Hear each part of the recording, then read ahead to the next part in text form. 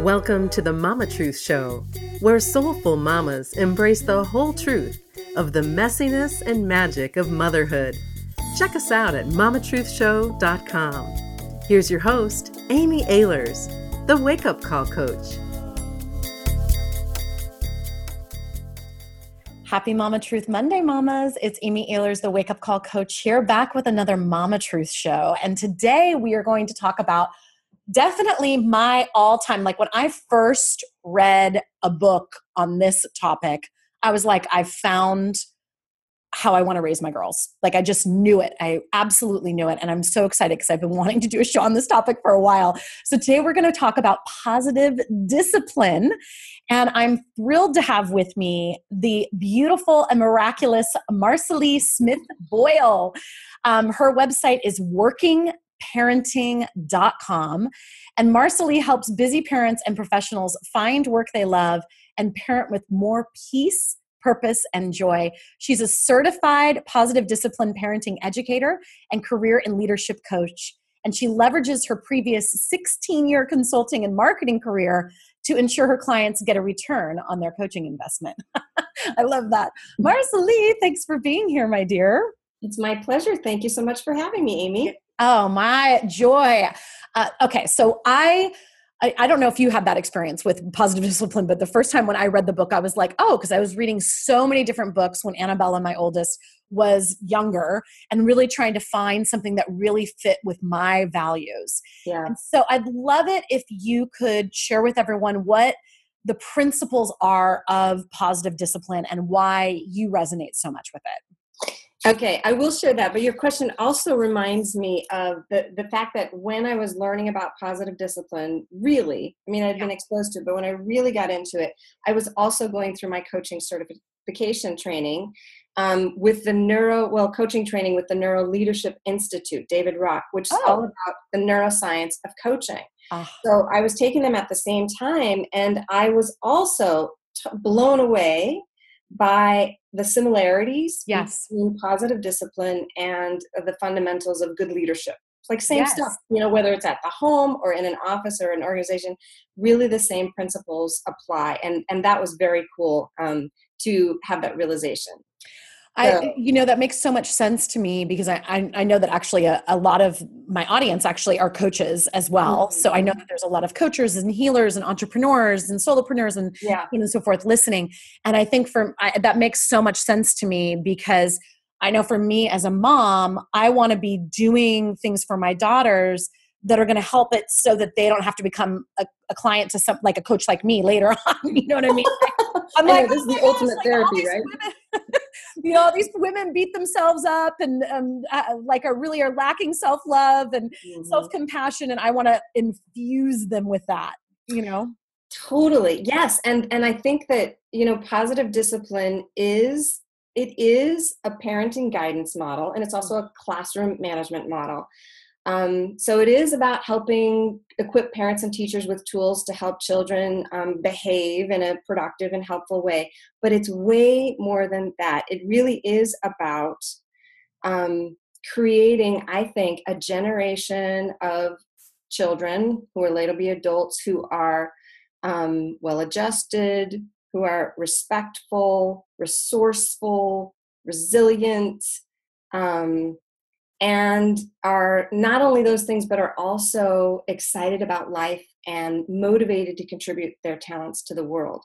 It really is about that. And that's so much bigger than getting your child to brush their teeth or stopping them from picking their nose. It's way bigger than that.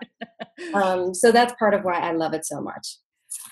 Yes, absolutely. I got chills actually when you said that. And I think that that's so powerful for us to really look at, because I recently was in a store and there was a hand towel that said something to the effect of, you're ruining the type of parent I've always wanted to be. It's like you're getting in the way of me being able to be this parent I thought I was going to be, Totally. Oh my God. I can relate to that. And everyone, Marcilie has 3 children from Annabella's age, actually, of one of her classmates, from 10 years old all the way up to now you're looking at colleges for your oldest. Yeah, he's 17. Right. I mean, that's insane. So Yeah. you really you have the gamut there of a grade school kid, a middle school kid, and a kid that's in high school. Yes. Lots of experience with imperfection. Yes, exactly. Exactly. Yeah. Yes. Okay. Yeah. So one of the things that I thought might be kind of cool, this is just coming to me, tell me if this works for you, but I thought maybe we could take something from the different, like the quintessential questions that you hear at different phases of parenting. Mm-hmm. So meaning like parents that are really dealing with a toddler, raising my hand here, mm-hmm. you know, and then parents like the typical thing that you see as kids are in grade school, and then maybe something as they're a tween and something as they're a teenager, and how we would really utilize positive discipline for those different scenarios. Yeah, sure. We could go there. Before we go there, though, there's one more thing that I want to say about defining positive discipline, because I think it's so different from a lot of the models that we see out there, and so different from the way many of us were raised in the classroom and at homes. So let me back up if that's okay. Yes, please. So this is also a difference that I love about positive discipline. So a lot of behavior management models are really focused on the child's behavior. Yep. Stopping a bad behavior, starting a good one. And positive discipline is about looking underneath that at what's driving the behavior. So much longer term focus. And this is helpful, you know, when you're raising a toddler and when you're raising a 17-year-old, because we're helping them to develop beliefs and capabilities that will help them want to and be able to choose behaviors that are helpful to themselves and to the people around them. So that's a big difference too. So we're focusing kind of, if you think of it as an iceberg, I know that's kind of a jaded metaphor, but it's a really good one in this case. Behaviors on the tip of the iceberg. If you focus there, you might get some short-term results, but what we really are looking for is going under the surface, the longer-term drivers of behavior, which tend to be things like beliefs, feelings, abilities, or the lack thereof. Those things, when we can change those things, then the behavior just follows. And so that's more of a long-term solution. And the two things that really underlie a lot of beliefs and can help change what we see on the tip of the behavior are a child's sense of belonging and a child's sense of significance. So really positive discipline is not just about helping, you know, change behavior. It's about helping children create those beliefs that I matter, I'm loved, I'm capable and competent, I'm needed in this world. And when people have those beliefs, many of those misbehaviors simply disappear. There isn't the need for, you know, acting out because they've got those strongly felt sense of belonging and significance. That's beautiful. I mean, it's, you know, and I think that we see this when we're working with adults too, right? Oh, totally, right? I mean, it's like the minute any of us, and so everyone listening, just think of that from your own experience for a moment of the last time when you felt like you didn't belong or you weren't significant. Mm-hmm. And we can even see that on a country level right now of different people feeling like they don't belong, like they're not significant. And then they're acting out, they're lashing out in ways that are very inappropriate. So it's, you know, you can see it in all of these different mirrors for yourself. And then when your child is quote unquote misbehaving or acting out or trying to somehow express something, really looking at I wonder how they're feeling like they don't belong. I wonder how they're feeling insignificant. Or I wonder how they're feeling incompetent, which leads to a feeling of success when they really do lack the skills to be capable and feel competent. Totally, yeah. And I'm sure you've heard about this, but what's really cool now, I know you know about this because you're a neuroscience kind of wannabe grad student too, right? Exactly. It's so true. Yeah. So with the recent advent of the wannabe grad student, thank you, Marcilie. Yeah, well, that's totally me too. I know, right? But so curious about that stuff. With the advent of the fMRI, the brain scan, functional magnetic resonance imaging, we now know that the place in the brain that registers and processes social pain is the same place in the brain that registers and processes physical pain. And then you can read, you probably heard about that, and you can read a really cool book that talks about the research.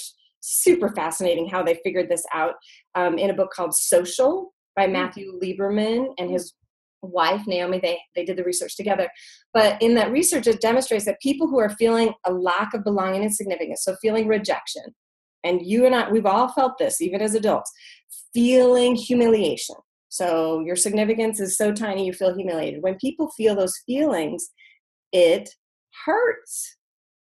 It hurts in the same way to the brain that, a slap in the face or a knife in the back might hurt. So of course, when we hurt, we'll do whatever we can think of in order to get that pain to go away, which might be, and for children, that might be to talk back or to lie or to sneak or, whine or any of those millions of other behaviors that we wish they wouldn't have. So same, so now it's cool, I think, that there's some actual neuroscience research that backs up this belief or this theory about belonging and significance. And by the way, it's not a theory anymore. It's been backed up so many times, but it was proposed 100 years ago by Alfred Adler, who is a psychiatrist whose philosophy is the basis for positive discipline. So it's all being validated, I guess, now with our modern technology, which is really cool. I love that. And when you think of people who've been through abuse and they say actually the emotional abuse hurt just as much as the physical abuse. Mm-hmm. And it's fascinating to know that it is registered in the exact same part of the brain. Yeah. So it is that significant. It really is. Yeah. Yeah. Yeah. Yeah. So no wonder, children and people act out or behave differently when they're feeling their belonging and significance is at risk. Yeah. Well, and before we go into kind of different scenarios, do you want to talk a little bit about some of those things that we can do as moms to really increase our children feeling like they belong and like they're significant? Sure. Yeah. So, and I'm sure that your listeners are already doing so many of these things just naturally. So belonging, a sense of belonging, that's a feeling of I'm loved, I'm included, I'm needed. And so these are simple things that you do every day, like say, I love you. Mm-hmm. Simple things like greeting your child with a hug when you see them. Cuddles, special time, going on date nights or play dates with your kids, family traditions, family dinners. All of these things are a fantastic way to help foster that sense of belonging. And significance. I mean, I'm sure you could reel off a bunch. Why don't you take a shot at significance? How do you fill your child's significance bucket? Well, I always love saying, like, I'm so grateful that you chose me. And, I'm so honored to be your mom. Isn't that, or we really like you in this family. We don't just love you, we like you. Like those kind of things, those words of affirmation for sure. Oh, totally. And I think just little things like I noticed such a difference where if as a family we sit down kind of in the living room with the kids are at like this little table and Rob and I are at the coffee table and we're talking, like it's a huge difference to when we sit down around the dinner table with placemats and a thing. And then we start with a little breathing together. So we do like our little ritual where we hold hands and we breathe and we say like a little grace and then we'll go around and say our gratitudes, like those kind of ritual things. Right. Especially for my 3-year-old, she gets really like, but I'm grateful. Like she really wants to be a part of that conversation, Yeah. That's beautiful. Right. Yeah.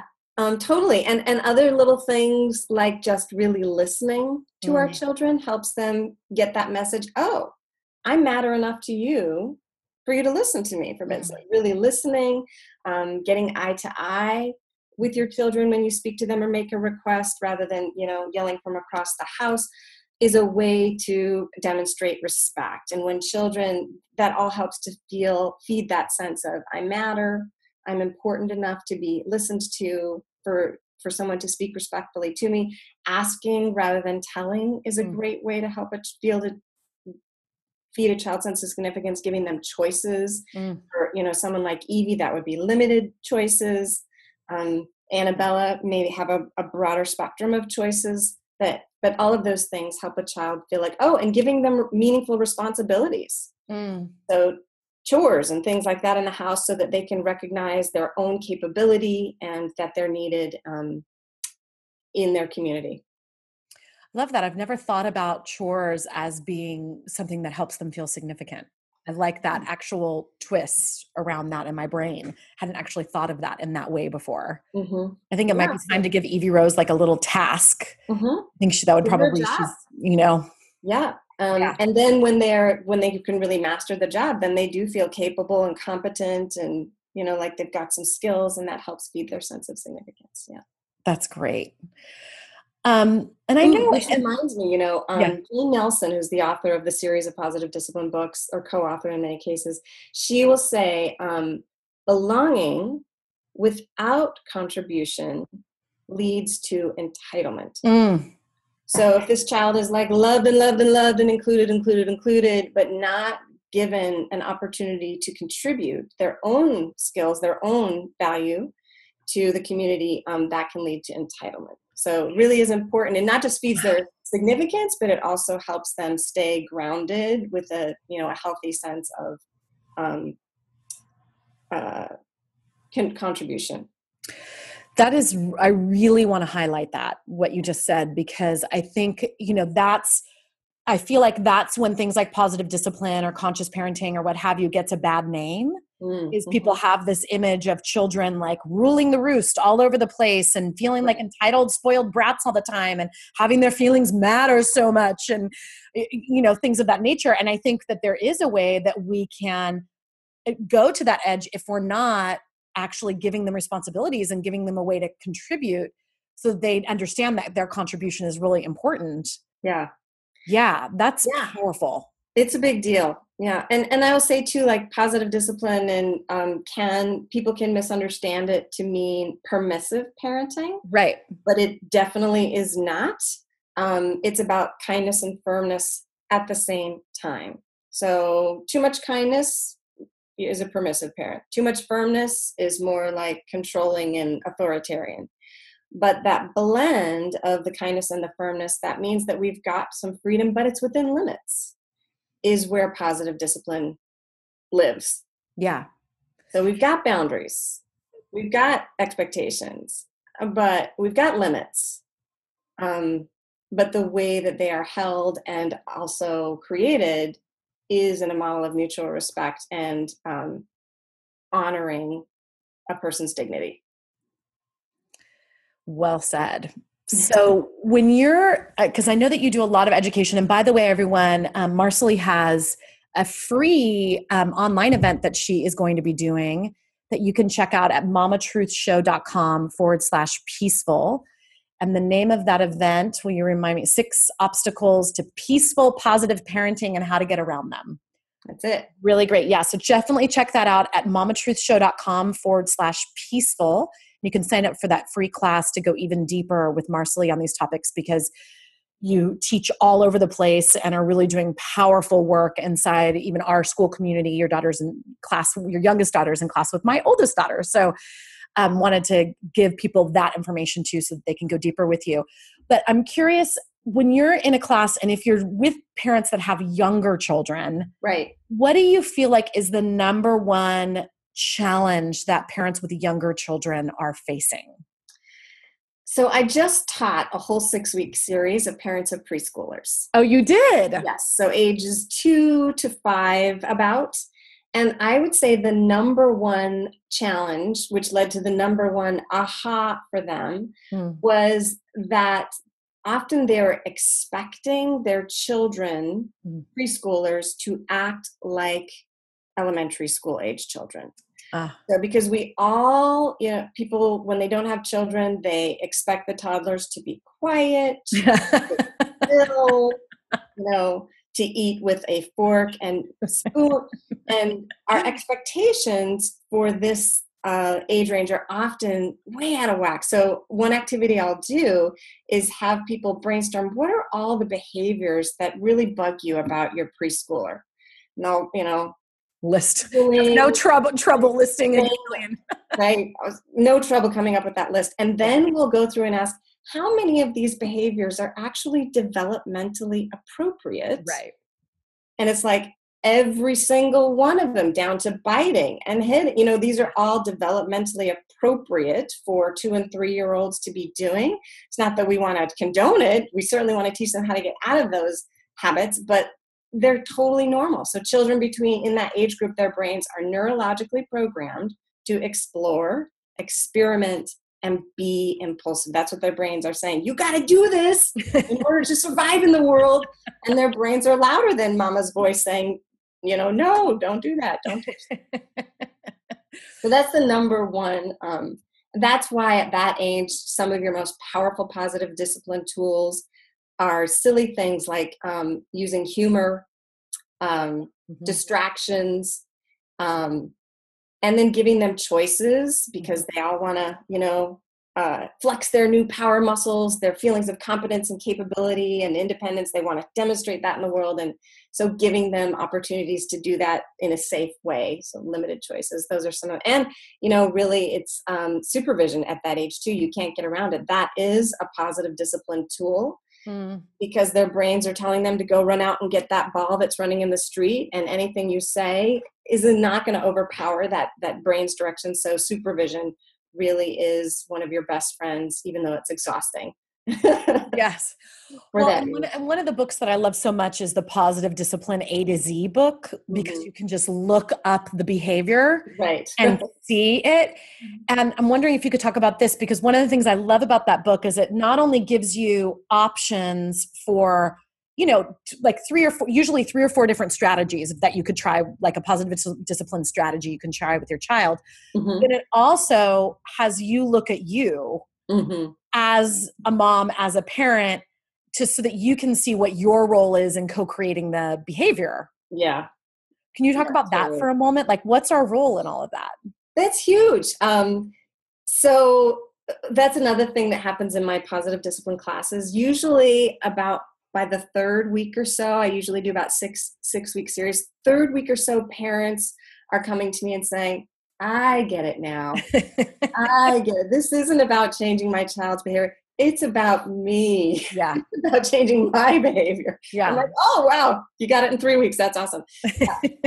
But that is a major aha. We contribute all the time to our children's behavior. And one of the most powerful things that we can do, and I know, you've got other people on your podcast and shows saying the same thing, and it's really hard, is just to model the kind of behavior that we want to see in our children. So how many times, has your child hit someone and then you say, how could you hit your friend? I can't believe you did that. Go to your room right now and don't come back until you're ready to apologize. Right. So, and what we want our child to demonstrate in those moments are things like what? Empathy, right? Compassion, right. Patience, problem solving, and communication. That's what we're hoping. Communication skills our child will demonstrate in those moments. And so our job is to, pull it together. Sometimes impossible, I'll admit it. Yeah. But as best you can, and model the very things that you hope your child will demonstrate in their own behavior. Well, and I always love too, like when you're at your limit and you can't model what you want to do, of modeling, Mommy's going to go take a break right now. Love it. Do it all the time. Yeah.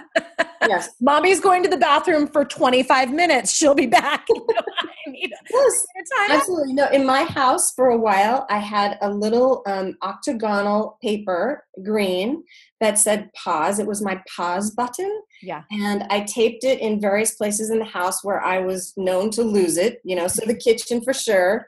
By the piano was another big place. And so what I said to my kids is, when I'm starting to lose it, I want you to remind me to hit the pause button to go take a break. Yeah. And I told them that, and it worked for a good long time. And they would say, Mom, you need to go hit the pause button. And I'd be like, yes, I need to hit the pause button. But it gave me something to do. Yeah. And speaking of modeling, about 2 weeks later, my daughter, who was 8, created her own little pause button and put it right next to mine. So good. Yeah. So good. Oh my gosh. Right? We all need a pause button. Okay. So what about grammar school age children, like elementary school age children? What do you see as the biggest struggle for parents with kids that age? Oh, the biggest struggle with children that age. I hear a lot of complaints about morning and evening routines and homework routines in that age. So it's like Yeah. the big transitions and then the homework Yeah. are a lot of the complaints I hear, and power struggles come a lot for that age too. And so what might that look like? Yeah. Well, I'm just thinking with the, I was going to say homework. And then I know for me, like it's screen time stuff of really trying to have healthy habits in our household around screens. And that, especially for Annabella, at 10 years old, it's like, she really would prefer to have her own cell phone. She'd prefer to be texting all of her friends. She'd prefer to like do all of these things. And so trying to like have healthy boundaries and limits around those and getting a lot of pushback around that. Yeah. So that's a big deal, the screens. And one of the things that I love about positive discipline, a tool that's in positive discipline, is just joint problem solving. Mm-hmm. Where a lot of times we parents take too much responsibility for solving our children's behavior or other problems. We feel like we've got to figure it out. We've got to mandate what's going to happen, what's not going to happen. And you don't really have to. It's kind of a relief, when you say, right. Maybe I don't have to take all the responsibility. I can shift some of that to my child and get them involved. And so that's what I recommend with screens in particular, is that you sit down with your kids and during a calm time when everybody's in a good mood, right, and discuss your agreed upon limits. So I have a very quick story about that one. So we've been having family meetings in our house. This is another positive discipline tool for years. And screen time, we do some problem solving in our family minute meetings. And for years, screen time limits would come up, I don't know, every 2 or 3 months. Because we'd establish some limits. We'd try them out for a while. They wouldn't work so well. So we'd bring it back. It's not working. Let's try to tweak. And we would come back and come back to it every few months for a while. And after about maybe 2 or 3 years of experimenting with different screen time limits, my kids, my 2 oldest, came home with a really bad report card, both of them. Oh. And so we talked about, what's getting in the way, what's making this hard for you. And they finally, on their own, agreed to set a limit of no screens, no computer and video games on school nights. That was their suggestion. Wow. Right? I mean, I was wow too, but I think it's because we had years of true joint problem solving where we would brainstorm ideas. I would want them to have no screens Monday through Thursday, but they were like, that's too oppressive. And we would compromise, and we'd find a compromise. And I would lean on them. What are your ideas? Let's find a win-win here. And we did that for years, to the point where I think they had the room, the space to come up with it on their own without feeling, controlled, basically. Yeah. So joint problem solving, really for all ages, even 3-year-olds can come up with amazing creative solutions sometimes. But that's one of my favorite tools for the elementary age, is to get help, invite your children to help solve their own problems. They sometimes know the answer. Often they do. They know the answer better than you do because they understand the root cause better than you do. Totally. That's so great. And okay, let's do like teenagers. I know we're starting to run out of time, but tell me, with teenagers, parents of teenagers, I know you're in the thick of this right now. What's the most common thing that's just a challenge? I'm laughing because I really am in the middle of this. And I think the most common challenge or complaint that parents have of teenagers is that teenagers are engaging in more risky behaviors. Yeah. And parents really want to put a lock on that, somehow stop it from ever happening. So, experimenting with sex, with drugs, with alcohol, with all sorts of stuff happens during the teenage years. And what I am learning myself and is that, we can engage in all sorts of conversations about our values and what's important to us, and establish healthy limits. But in the end, I need to become more comfortable with the possibility that my child will make mistakes and they will learn from their mistakes, to kind of allow them to make some mistakes, and then sometimes the lessons that you learn from those mistakes are way more powerful than never making the mistake in the first place. So that's the teenage years. I think it's letting go and allowing our children to make mistakes and letting them learn naturally from them. Well, and I can just hear like the mothers of teens going, but what if the mistake is so big that they screw up the rest of their lives, or they get in an accident, or they get this, or they get that? What do you say to those mamas out there? Yeah, I say, I'm with you. I have the same what-ifs. And that's where I think your relationship all the way up until that point is what helps them be able to make the good decisions when the really big stuff is at stake, like their life, so not drinking and driving, for example. Yeah. It's all of that special time, the one-on-one time, the asking for their help in solving problems all along the way from preschool up until this point that you now get to cash in, because it's their, faith, their trust, and their connection with you that's going to make them want to go along with your ideas. Yeah. So if you haven't had that all along the way, which, I feel like I got started a little bit late too, it's still not too late. I don't think it's ever too late. I recommended positive discipline to my mother when she was 70, and she started treating me differently. Wow. That's amazing. Yeah. So I think it's never too late. And for teenagers, that connection, the talking, asking rather than telling, asking, curiosity questions, what and how questions are my favorite tool for really all ages. What happened? How do you feel about that? What do you want to do now? How can I support you? Those are the kind of questions that help in the teenage years, them explore the consequences of their own decisions. All right, darling. Well, I really want to remind everyone to check out Marcilie's upcoming free online class. That sounds amazing. You can check that out at mamatruthshow.com/peaceful. Do you want to just say a couple words about that? Sure. So this is a 1-hour class, and it's based on my experience with coaching hundreds of parents who will come to me saying, I really want to have a better relationship with my children, but here's this that's getting away. I'm so busy, or I don't have time, or my husband's not on board.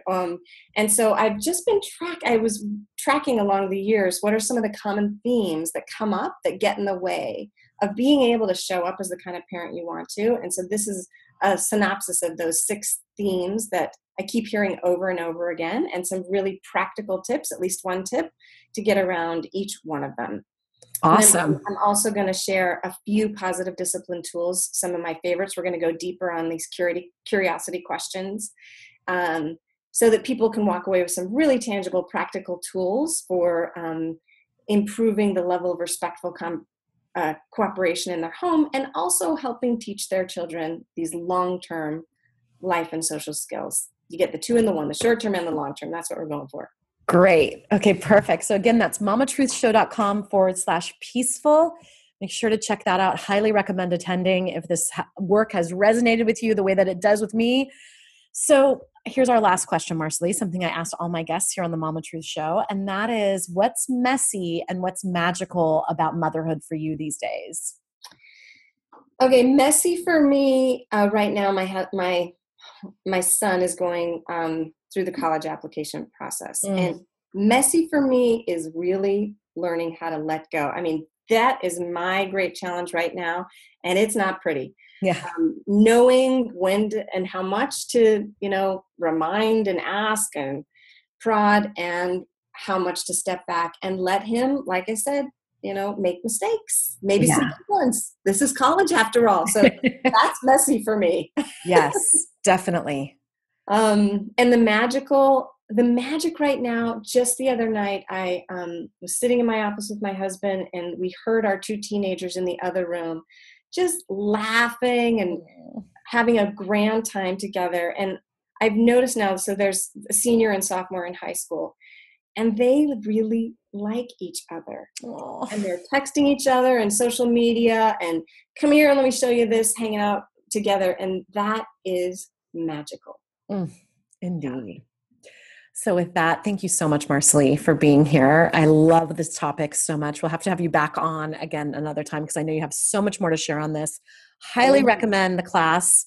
So everyone make sure to check that out. And with that, it's Amy Ehlers signing off, reminding you to keep embracing the messiness and the magic of motherhood. Until next week. Bye-bye, everyone. Thanks, Amy. Thanks for listening, mamas. Did you know that Amy has a new ebook out? It's called Sacred Self-Care for Moms, 7 Steps to Nurturing Yourself so you can be the mom you were born to be. And you can receive your free copy by going to sacredselfcarebook.com. That's sacredselfcarebook.com. And please don't keep the Mama Truth Show a secret. The biggest compliment you can give is to share the Mama Truth Show with your loved ones and write a review on iTunes. Until next time, keep embracing the messiness and the magic of motherhood.